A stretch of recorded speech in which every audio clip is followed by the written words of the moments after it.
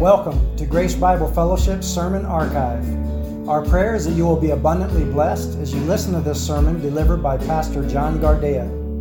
Join us as we are pointed to the grace found in Jesus Christ alone, as recorded in God's holy word. Well, what a joy and what a privilege it is to be here this morning to proclaim the Word of God to you. We have an amazing message this morning. These verses are really packed.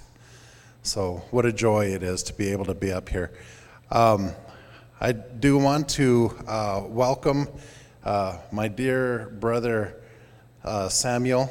He has served with GMTC for many years, and just recently Samuel married his beautiful bride. Samuel, would you please stand up and introduce your bride to us?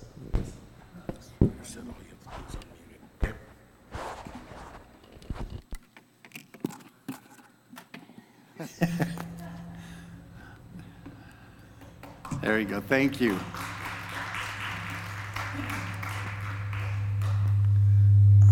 Whoops.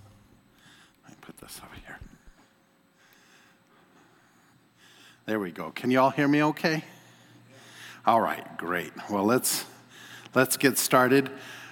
So in the past 3 chapters in the book of Ephesians, the Apostle Paul has been teaching us on the theology of the unity of believers. And it's very important that we understand the doctrine of the unity of Christ, because you cannot apply what you don't understand. And it's my hope that you do understand this, because in the next 3 chapters, that is chapter 4, 5, and 6, the Apostle Paul is switching gears. So now he's giving us practical instruction on the unity of the church. So in other words, how do we apply all of this doctrine that we've learned from chapters 1 through 3 in our daily walk? We are called to live together in unity, to love one another as Christ loves the church. Yet it's so difficult for mankind not to be divided, if not entirely impossible. Throughout the history of the world, man has remained divided, leading to wars and to civil unrest. And we've even seen that recently. Now, we can expect the world to be divided due to the sinful nature of man, but what about Christians? Do Christians experience division? Now, consider, there are many different denominations. Let's just talk about the Protestant denominations. We have the Adventist, we have the Baptist, we have the Congregationalist, the Lutherans, the Methodists, the Pentecostals, the Presbyterians. In addition to that, we have those who are premillennial, postmillennial. We have the preterist. We have Arminians, Calvinists. And then we have conservatives and we have liberals, and the list can go on. Now, to be fair, many of these differences between the denominations are secondary issues. But Jesus Christ specifically prayed that Christians would be one, and you can see that in John chapter 17, starting in verse 21. Now, I'm not saying that we all need to be the same, not at all, because we're not meant to be robotic. God blesses us each with different gifts, and we'll be studying about that later in this chapter in Ephesians. We all have different personalities, and you know that very well, especially if you're married. If you're married, then you know, husbands and wives, we are very different from each other. Men and women are very different from each other. So what's important here is that we have to work to build up a relationship. We have to work together to reach a common ground, to talk through differences. To maintain a marriage, we have to be unified despite the differences that we might have. We have to be unified so that we can get through the many situations and the obstacles that we're going to face in life. And it doesn't matter who you are, whether you're single or whether you're married, problems are going to arise. But the same is truth for the church. The major difference is that unlike a marriage where there's only two people, in a church, now we have a whole building full of people. Not to mention that there's the rest of the Christians throughout the world. Our differences, that's not really what the problem is. Our problem is our sinful nature. Sin is at the very heart of division. And in our verses today, Paul appeals to the church. He pleads with them to be united together. And the only way to truly be united is to abide in Christ. Jesus Christ, he is our only hope. He is the only way. Now, in our verses that we're studying today, the very first word that we come to is therefore. So this indicates that Paul is now transitioning from doctrine now to practice. So now that we understand that we are one in Christ, we are all united together.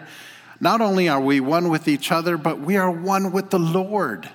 And now that we understand the mystery that there is neither Jew nor Greek, there is neither slave nor free, there is neither male or female, for we are one in Jesus Christ. Now we have to apply the gospel to our daily lives. And Paul reminds us in this verse that he is a prisoner of the Lord. Despite being a prisoner of the Roman Empire, Paul continues to proclaim that he is a prisoner of Christ. And it's a reminder to you and me here today that we are also prisoners of Christ. Every single person born into this world, we all inherit the sin of Adam. Romans 5:12 says, just as sin came into the world through one man, and death through sin, and so death spread to all men because all sinned. As children of wrath, we are hostile towards God. We shake our fist at the Lord because we thrive and we indulge in sin. We have all sinned and fall short of the glory of God. And all who sin, we all deserve to pay for the wages of sin, which is death. We have committed the crime, therefore we should have to pay for it. It's not fair that another person has to be punished for another's crime. Of course it's not fair. But God, being full of love and having great mercy and great grace for us, paid the wages of our sin. He was pierced through for our transgressions. He was crushed for our iniquities. And even though we have all turned to our own way, the Lord has caused the iniquity of all of us to fall on his perfect Son. And the Lord was pleased to crush his Son, putting him to grief. And Jesus Christ himself was the guilt offering. He was the unblemished lamb led to the slaughter. He took our place. He took our punishment, the punishment that you and I deserve. He is the one sacrifice, and he completely paid for the sins that we have committed. Thank you, Jesus. Yes. The plan that was set before the foundation of the world was accomplished by his one sacrifice. Jesus Christ declared many righteous before God. The debt has been paid. It is a finished work. By grace you have been saved through faith, and that not of yourselves, it is a gift of God. Not only did Jesus pay for our sins, but he gives us the saving faith that we need for salvation. We have been freed from sin and purchased by the precious blood of Jesus Christ. Do you know that you are either a slave to sin, resulting in death, or you're a slave to obedience, resulting in righteousness. It's one or the other. Every single person born into this world, you are either a prisoner of Christ or a slave to sin. One or the other. But I proclaim to you that Jesus Christ is my Lord and my Savior. What am I without Jesus? He is my only hope. And Christians must give their life to Christ. In Matthew 16:24 and 25, Jesus told his disciples, if anyone wishes to come after me, he must deny himself and take up his cross and follow me. For whoever wishes to save his life will lose it, but whoever loses his life for my sake will find it. Hallelujah. Being a Christian, it's not easy. The way that we live on a day-to-day basis is contrary to the ways of the world. The truth of the matter is, living as a Christian is like swimming upstream. And Paul reminds us that being a prisoner of Christ, it has its challenges. To be a prisoner of Christ, it's a total commitment. That means that even if we have to physically have to die, we'll do it for the sake of Christ. And Paul himself had many trials and tribulations, as you know. I preached on this about a month ago or 3 weeks ago. And Paul, he labored more than any of the others. Paul received 39 stripes on 5 different occasions. 3 times he was beaten with a rod. He was stoned once. He was shipwrecked 3 times. For a night and for a day, he was in the deep of the sea. I can't even imagine what that would be like. He was in jeopardy of robbers, his own countrymen, the Gentiles, and false brothers. And he spent years in prison and was abandoned by his friends. Paul had a thorn in his flesh, and a messenger of Satan tormented him. Now, the Bible does not say how Paul died, but Eusebius, an early church historian, claimed that Paul was beheaded at the order of the Roman Emperor Nero. So the point is this, that Paul gave his life to Christ. He was completely dedicated to Christ.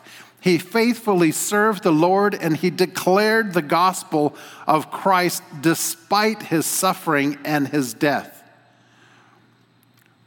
The one thing that you have to know is that you will be hated for proclaiming Christ. But if you endure to the end, you will be saved. We are his workmanship, created in Christ Jesus for good works, which God prepared beforehand that we should walk in them. Now, Paul pleads with the Ephesians and with us, you and I, because this book was written for us.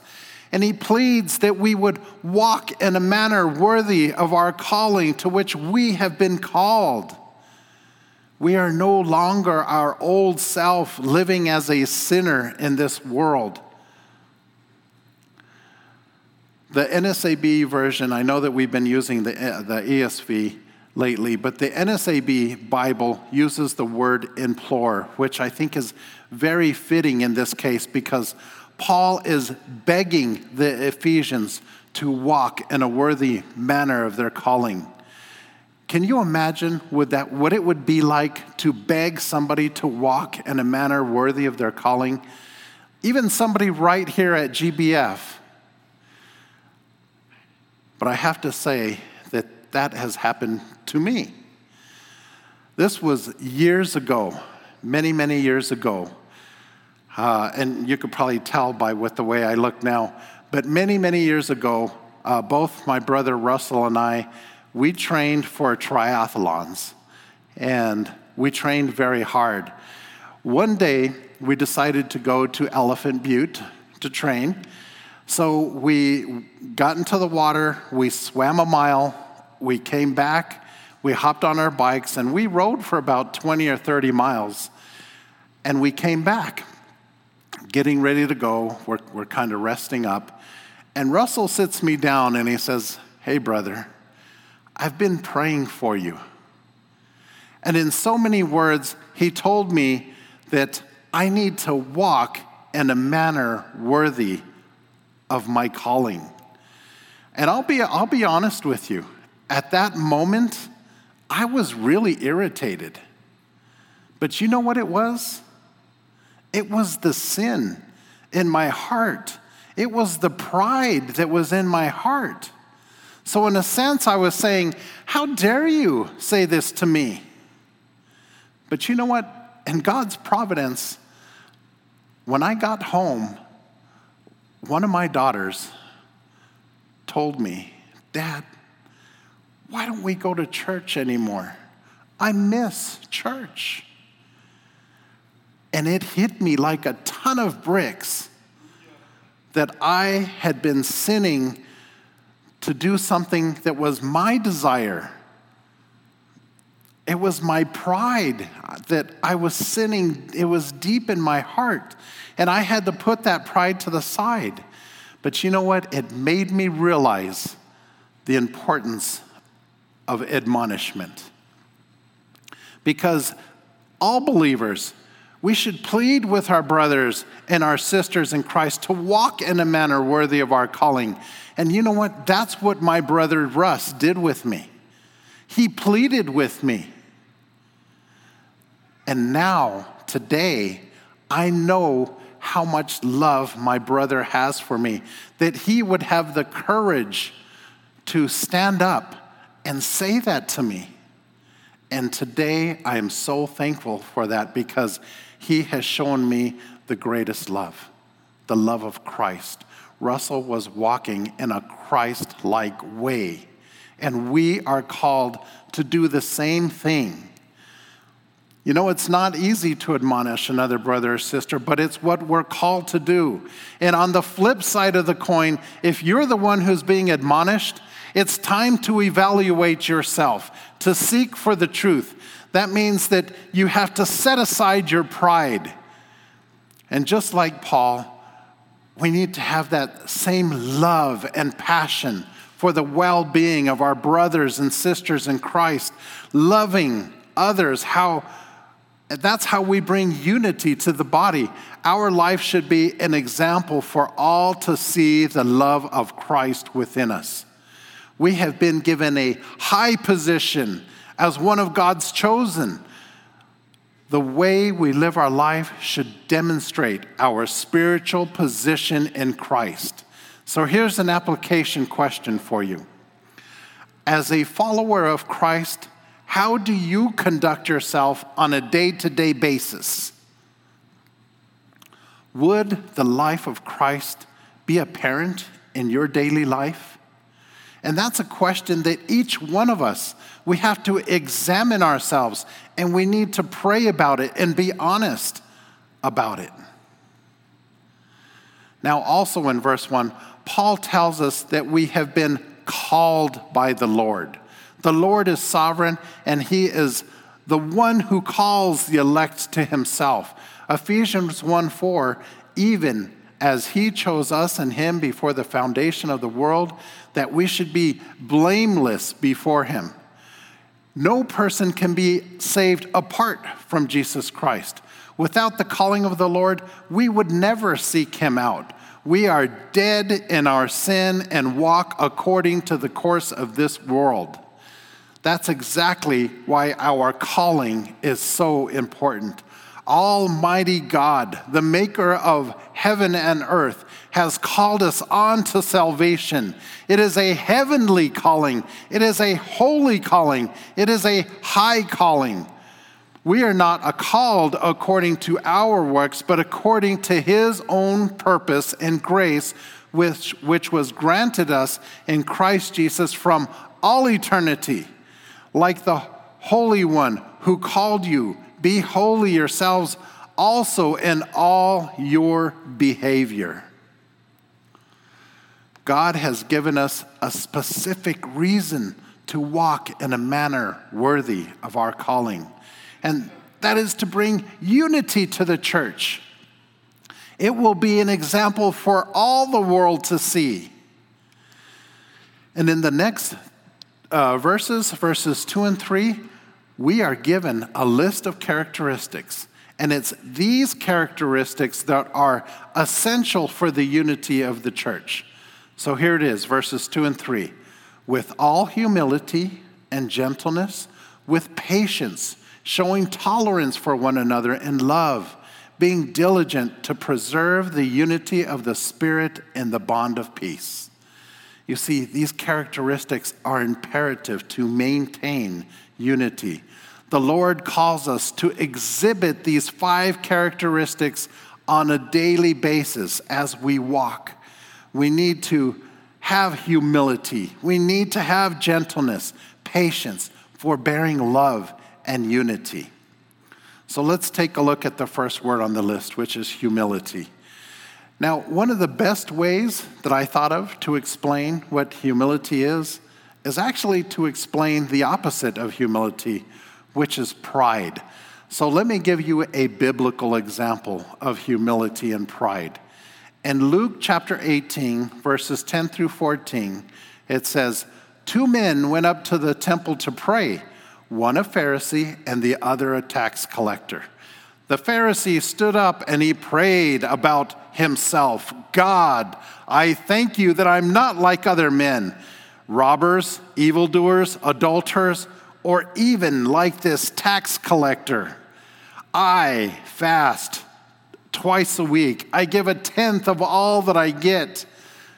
But the tax collector stood at a distance. He would not even look up to heaven, but he beat his breast and he said, God, have mercy on me, a sinner. The tax collector, he knew that he was a wretched sinner. He couldn't even approach the temple. He stood at a distance with his head pointing to the ground because he was not worthy to look up towards heaven. He submitted to the Lord and he beat his breast, asking for forgiveness. This is an attitude of humility. Whereas the Pharisee was filled with self-righteous pride. He trusted in his own work. He even boasted about himself before the Lord. I'm glad that I'm not like these other people. I fast twice a week. I give 1/10 of all that I get. You see, the Pharisee was blinded by his pride. He didn't have the ability to recognize his sinful nature. A prideful person exalts themselves. Beware of being prideful. It's the type of sin that goes undetected and it buries itself deep into our hearts. It buries itself so deep that you can't even recognize it, and it takes spiritual surgery to get it back out. And I always cringe when I hear somebody say, have pride in yourself. And you hear it so often. I hear it at work. I hear it in the schools. I hear it in sports. You hear it on TV. You hear it on social media. It is a worldly view, and it's contrary to the way a Christian should walk. The very first sin that was ever committed was the sin of pride. Lucifer said in his heart, I will ascend to heaven. I will raise my throne above the stars of God. I will sit on the mount of the assembly in the recesses of the north. I will ascend above the heights of the clouds. I will make myself like the Most High. Turn away from pride. It's dishonorable and it's an offense to the Lord. Be warned that pride comes in so many forms. We are prideful in the things that we own. We are prideful in the things that we do, our accomplishments. We are prideful in our education or our status. And sadly enough, we can even be prideful in our biblical knowledge or in the accomplishments that we do right here at church. Jesus said, everyone who exalts himself will be humbled, but he who humbles himself will be exalted. Now, of course, Jesus Christ is the best biblical example of humility. Philippians 2:5, Jesus Christ, who being in the very nature God, did not consider to be equal with God, something to be grasped, but made himself nothing, taking the very nature of a servant, being made in human likeness, and being found in appearance as a man, he humbled himself and became obedient to death, even on a cross. So, what is humility? It's the attitude of submission to the supremacy of God Almighty. A person who has humility is somebody who recognizes that they're a sinner, worthy of only God's condemnation. Only by the righteousness of Jesus Christ can we please God. Humans are not righteous, we are wretched. Therefore, submit to Jesus Christ as Lord and Savior and walk in a manner worthy of your calling. And the next characteristic on the list is gentleness. Now, gentleness is a quality of being kind and tender, mild-mannered. It is having a mild spirit and self-controlled. It is having a softness in your heart towards other people. Now, humility and gentleness, they walk hand in hand with each other. You cannot be gentle without having humility. The Bible calls believers to be gentle of heart. And gentleness is one of the fruits of the Spirit. Even Jesus Christ himself described himself as gentle and lowly in heart. In Matthew 11:29, Jesus said, "Take my yoke upon you and learn from me, for I am gentle and lowly in heart, and you will find rest for your souls." In John chapter 8, the Pharisees, they brought a woman to Jesus who had been caught in the act of adultery. And the Pharisees, they wanted to stone the woman. And they were attempting to accuse Christ of going against the law of Moses. They were trying to set him up. And they asked Jesus, "What do you say?" And after the persistence of the Pharisees, Jesus stood up because he was drawing in the sand with his finger. And he said, "He who was out without sin among you, let him be the first to throw a stone at her." As a result, the Pharisees walked away one by one. The whole situation was diffused because of a gentle response. Jesus, he also responded gently to the adulteress. He said, "Woman, did no one condemn you?" Now listen to how she responds. She says, "No one, Lord." Her response is an indication of submission. And Jesus replied, "I do not condemn you either. From now on, sin no more." Jesus always had a gentleness. It was a character of gentleness in his attitude when he was with both the Pharisees and the woman. And in Proverbs 15, chapter 15, verse 1, it says, "A gentle answer turns away wrath, but harsh words stir up anger." Now, I'm sure that each one of you can remember a time in your life where you responded to somebody in a harsh way. I mean, it's easy to do. We become angered for some of the easiest and for the simplest things that just irritate us. We become angered. But I encourage you, the next time that you feel like lashing out at somebody, pause for a moment. Take a breath. Even ask the Lord to give you a gentle heart and respond to that person in a gentle way. And I bet you that whole situation will turn out for the better. Our next characteristic is patience. Now, patience is the quality to tolerate problems or suffering without becoming annoyed or angered.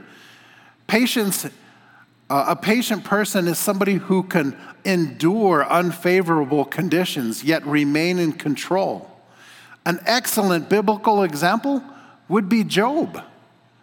God allowed Satan to test Job by attacking his property, his family, and even his physical body. And even though Job suffered so much, he refused to curse God.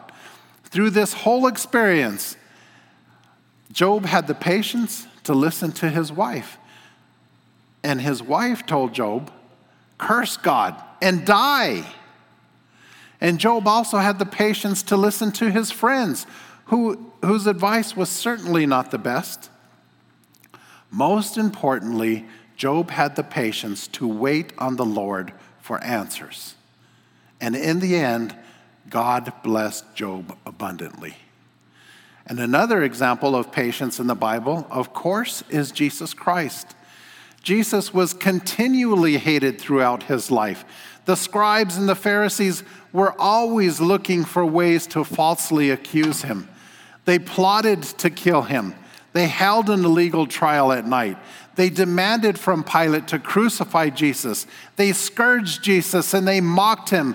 And they placed a crown of thorns on his head, and then they beat him on the head with a reed.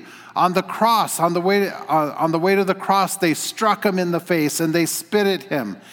They had Christ carry the cross up the hill, then they nailed him to the cross.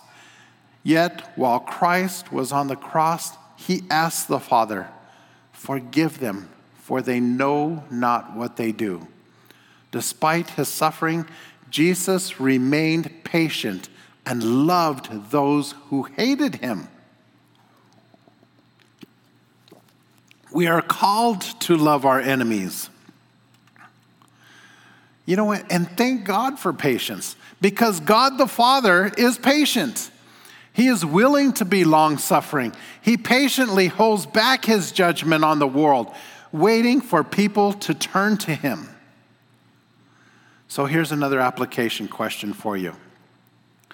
Do we as individuals and as a church, do we bear with one another in love? Are we patient with each other? Do we tolerate another's shortcomings out of the love for one another? And it's essential to maintain the unity in our relationships with each other. Without love, it's impossible to be patient with one another.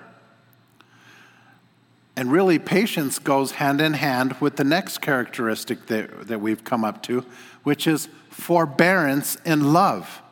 The end of verse 2 tells us that we need to show tolerance for each other in love. We must bear with one another and tolerate each other. And Jesus showed great tolerance for his disciples, if you think about it, because Peter was very quick to act and to speak. John and James were prideful, asking to sit at his right and his left side. And the apostles were even indignant that they had made that request. Thomas did not believe that Jesus had returned. And the disciples, when they were all in the garden, they fled when Jesus Christ was arrested. Peter, the one who was at the right-hand side of Jesus throughout his ministry, he denied Jesus. Yet Jesus patiently loved his disciples, and he had great tolerance for their shortcomings. You know, and it's sad to see today that our society is not very tolerant of others. On the surface, our nation calls for people to be tolerant, to accept all for who they are. But on the contrary, many in our nation are not very tolerant, especially if you disagree with them. If you disagree, you are literally hated for having a different point of view. Because of our sinful nature, we are going to experience abuse from others. Others will sin against you. But know this, that you will also sin against others, even in the church. The underlying problem is sin. And that's exactly why we must love each other. We must show these characteristics to each other, because love covers a multitude of sins. As brothers and sisters in Christ, we must keep from sin from dividing us. Therefore, we have to have love. We must willingly give to others, even if we don't receive anything in return. Hatred stirs up strife, but love covers all transgressions. True love always looks for the well-being of another person. True love is selfless rather than selfish. What is love? What does the Bible say about love? 1 Corinthians 13:4. Love is patient. Love is kind. It does not envy. It does not boast. It is not proud. It is not rude. It is not self-seeking. It is not easily angered. It keeps no records of wrongs. Love does not delight in evil, but rejoices with truth. It always protects. It always trusts. It always hopes. It always preserves. Love never fails. And now, these three remain: faith, hope, and love. But the greatest of these is love. Forbearance in love is key to the unity of the church, because perfect love is Christ. And the last characteristic on our list is unity. When you are humble, gentle, patient, when you bear with others in love, you have unity. It's a combination of all these characteristics, and it's not easy to have unity. Humanly speaking, unity is impossible. But with God, all things are possible. And keep this in mind: you cannot create unity. You live in unredeemed flesh, and you battle with sin, and you will do so until the day that you are called by the Lord. Sin causes division. But the good news is that God has already created unity. We are unified in the bond of peace. The Holy Spirit is the spiritual glue that binds us all together as one. The Holy Spirit has immersed us into Christ. Truly, our unity is a work of God. Unity is exclusively in our one and only God. Ephesians, let's go to verse 3, where it says, "Be diligent to preserve the unity of the Spirit in the bond of peace." Each of us who are unified in the body of Christ need to be diligent to preserve the unity of the Spirit. And the Apostle Paul, he's not referring to organizational unity. He's referring to the unity in the Spirit of Christ. It is the Holy Spirit that brings unity. It is the Holy Spirit that binds every true believer together as one in Christ. It is the Holy Spirit that gives us humility, gentleness, patience, love. The Holy Spirit is the glue that binds all believers together. Spiritual unity cannot be obtained by human means. We are not unified because of our efforts to be tolerant or intolerant. Rather, unity comes from the Spirit of God. Division that occurs between Christians, it grieves the Holy Spirit. Have you realized that? The Holy Spirit abides with you and will be in you. Jesus Christ said, "I am in my Father, and you in me, and I in you." The Spirit of Christ unites all believers as one body. It is the bond of peace that unites us. Therefore, we need to be diligent to preserve the unity of the Spirit. And it's amazing to know that Jesus Christ even prayed for that unity. He prayed for you and me.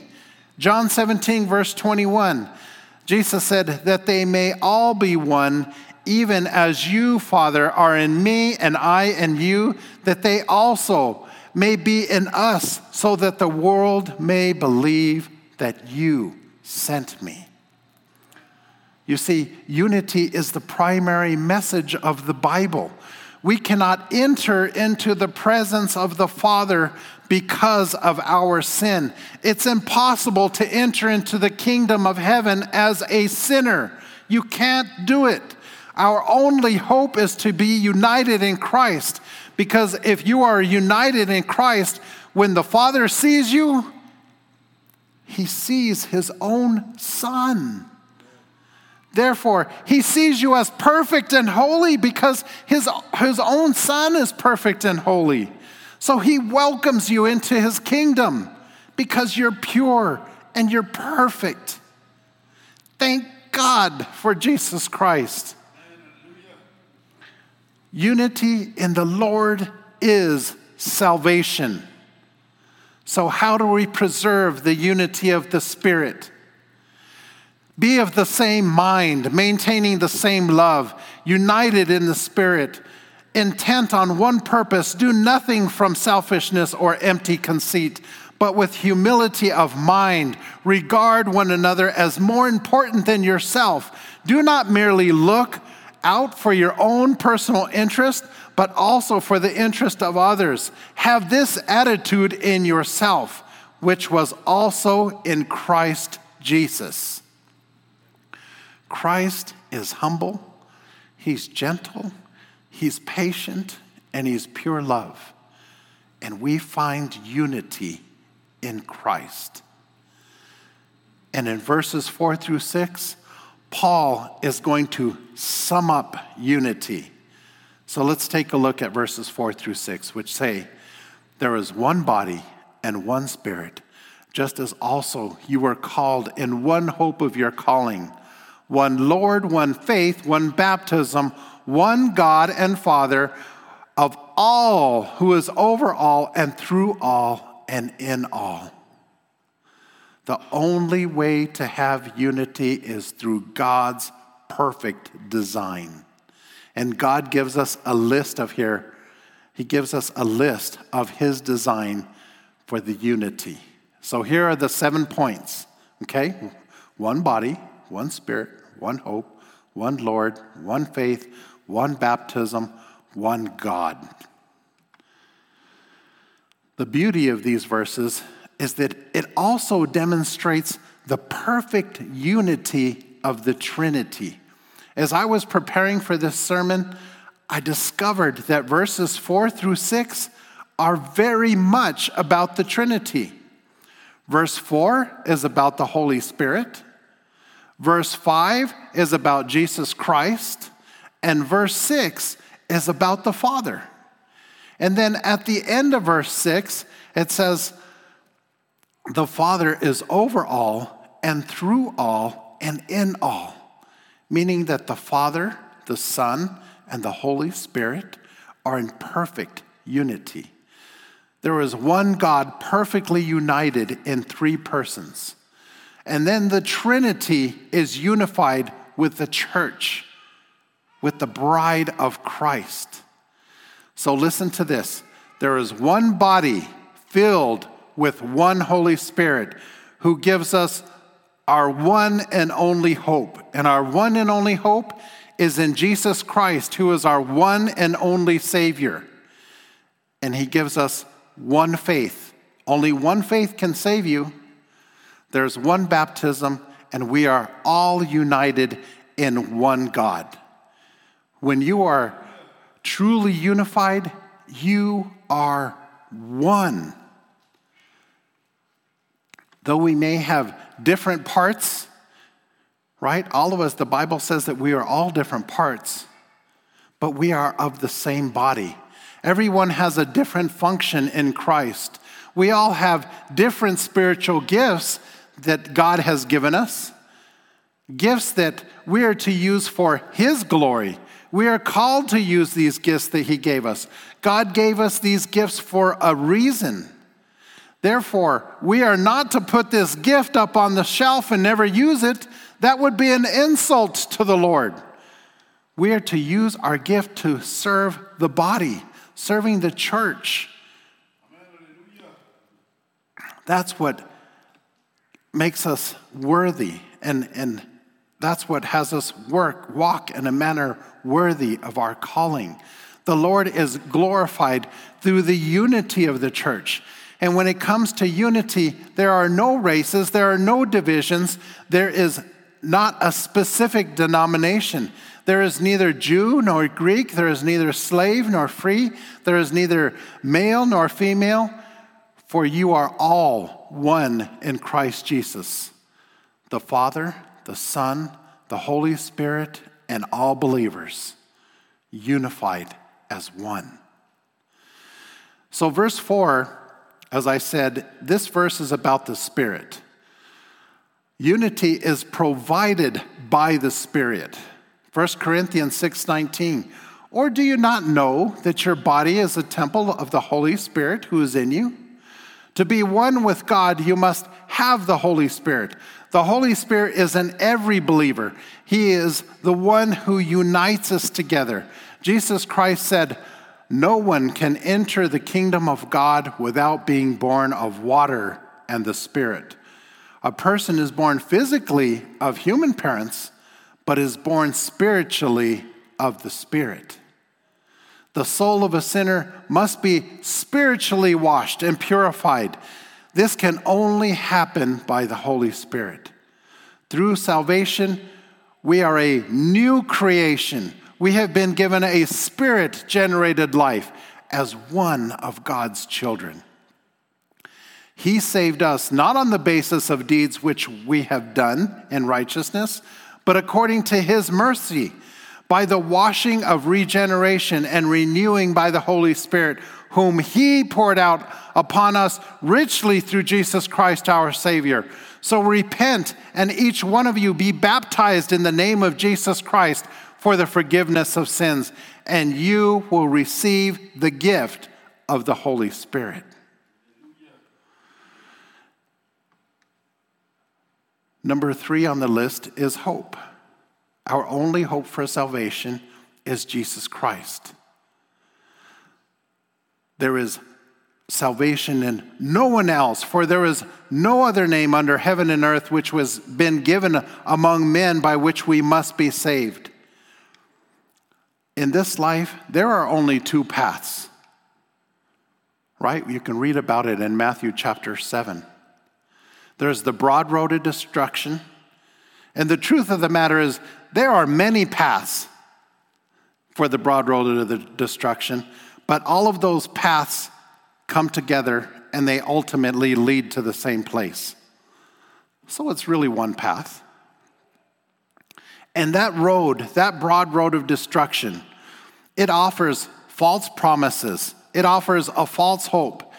That road sounds good. Come this way. Come on, this is the way to be saved. But it's all a lie. Because the only place that the broad road of destruction leads to, it's the road to hell.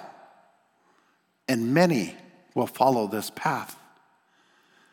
But the Bible tells us to enter through the narrow gate. And the path is not easy. It is the only path that leads to life. And there are few who find it. Jesus is the path. He is the only way. Salvation is exclusively through Christ. He's our one and only hope for eternal life. Number 4 on the list is one Lord. This verse is all about Jesus Christ. Okay, this is his verse. The entire Bible points to the one and only hope for mankind, that Jesus Christ is Lord and Savior. Jesus said, I'm the way and the truth and the life. Nobody comes to the Father but through me. And Jesus offered one sacrifice, that is his body, for sins for all time.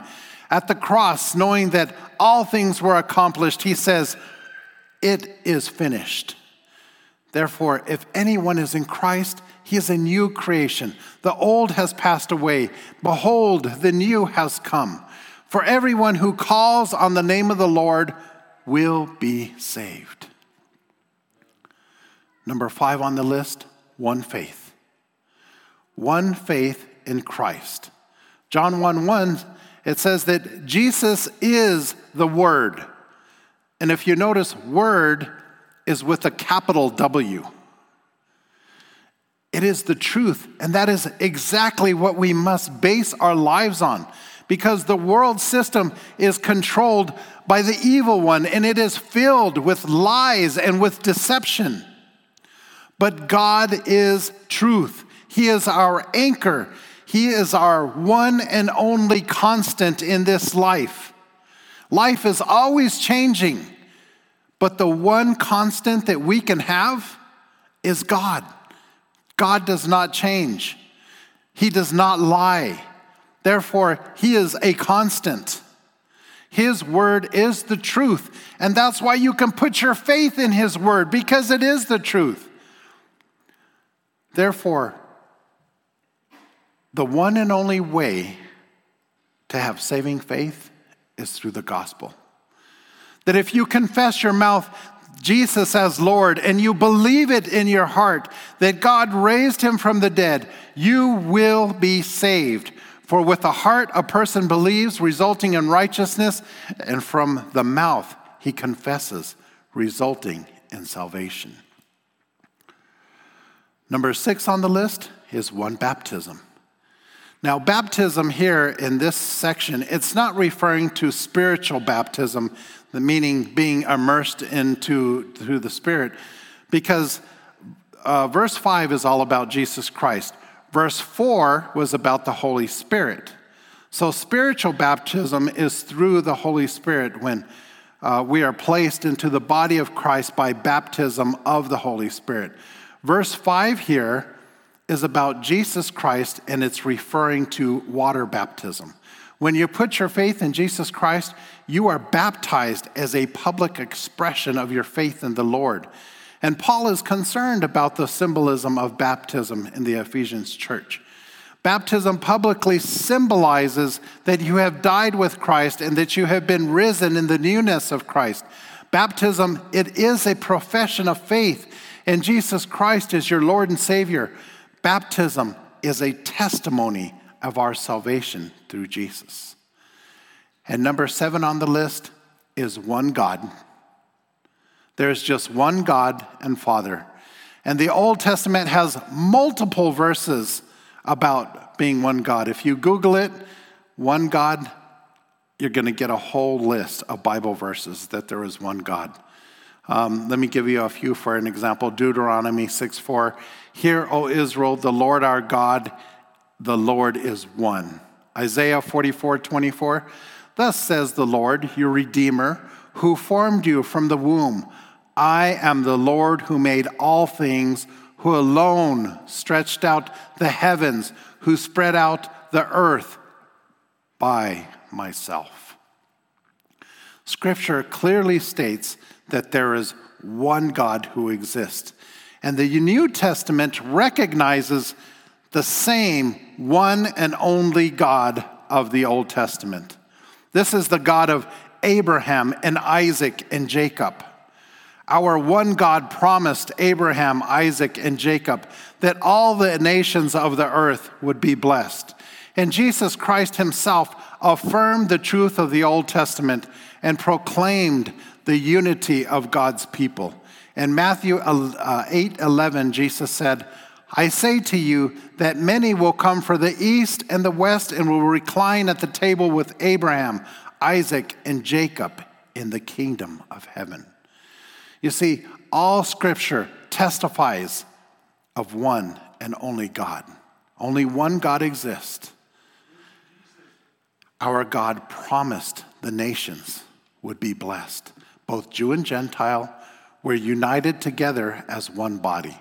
All thanks to our one and only God, our one God and Father of all, who is over all and through all and in all. So in closing, I'd like to leave you with this question to think about. And it was wonderful that the worship team sang the song One Faith.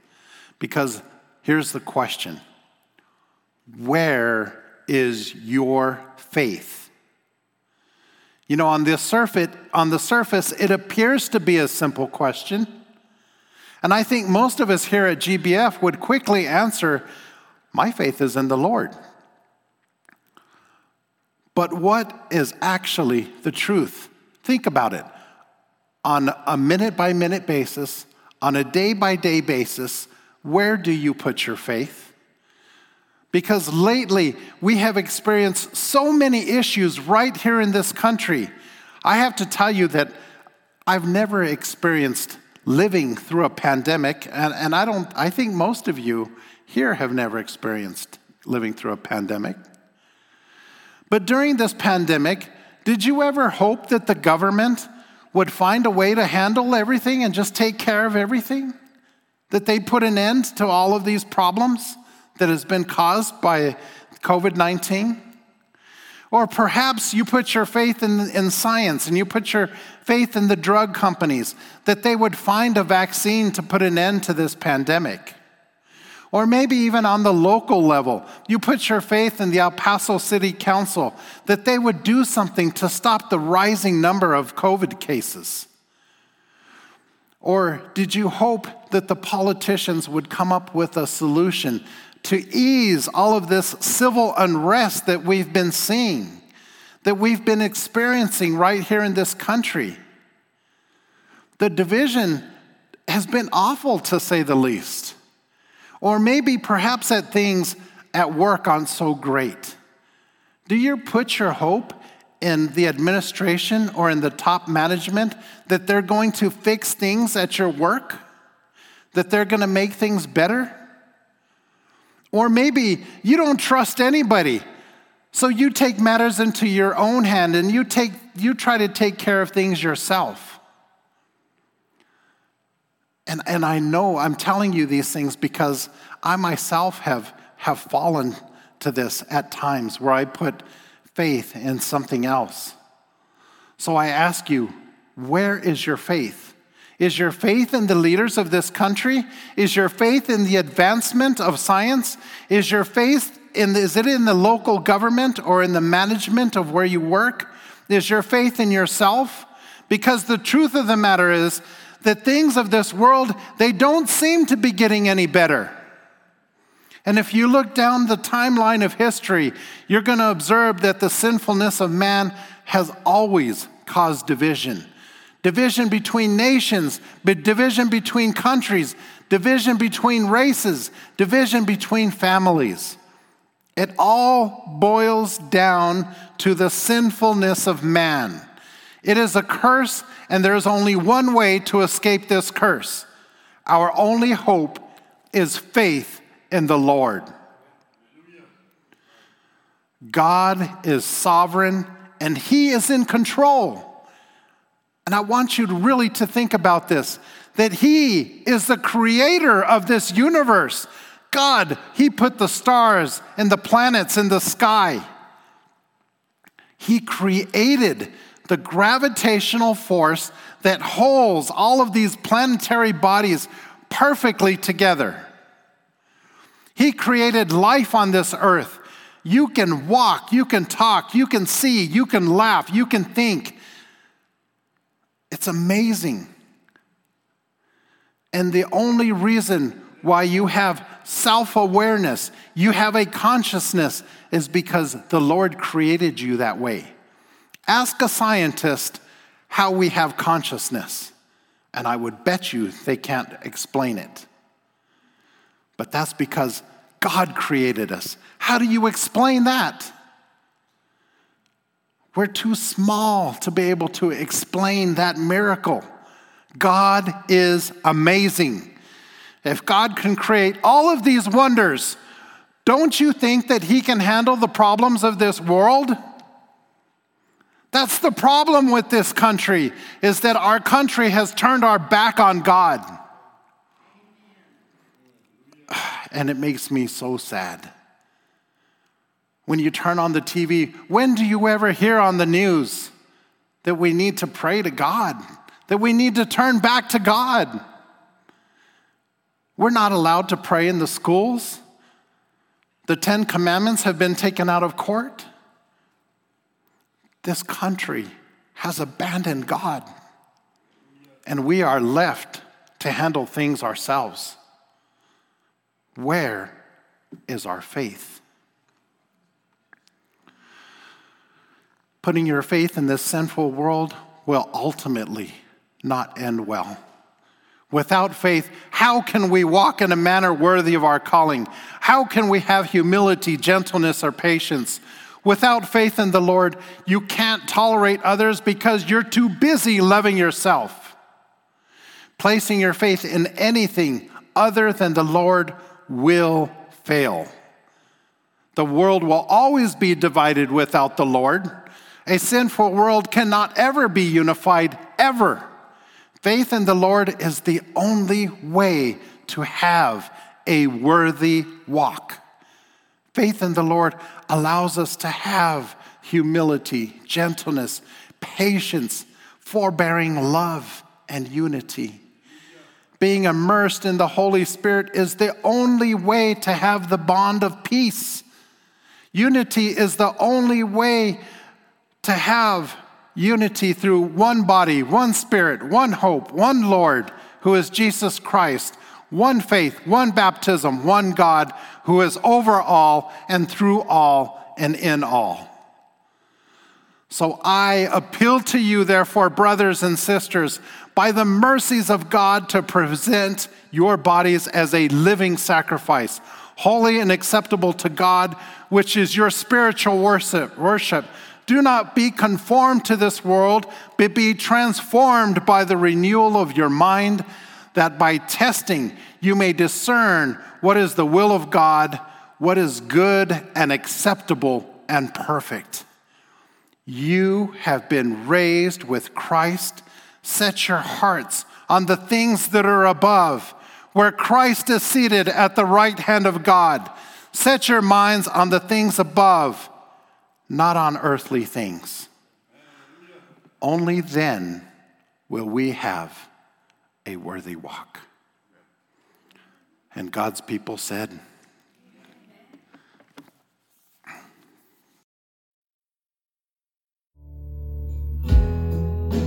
Praise the Lord that His Word is sufficient for our every need. Join us next time as we continue our study of God's infallible Word. We would also love to have you join us in person at Grace Bible Fellowship.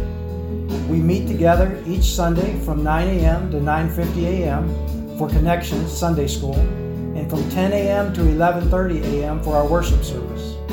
We're located at 1385 Northwestern Drive on the west side of El Paso, along with our hosting sister church, Misión de Gracia. If you have any questions, you can dial 915-308-1208 or visit our website at www.gracebibleelpaso.org. We would love to see you this Sunday as GBF gathers to proclaim Christ, admonishing every man and teaching every man with all wisdom, that we may present every man complete in Christ.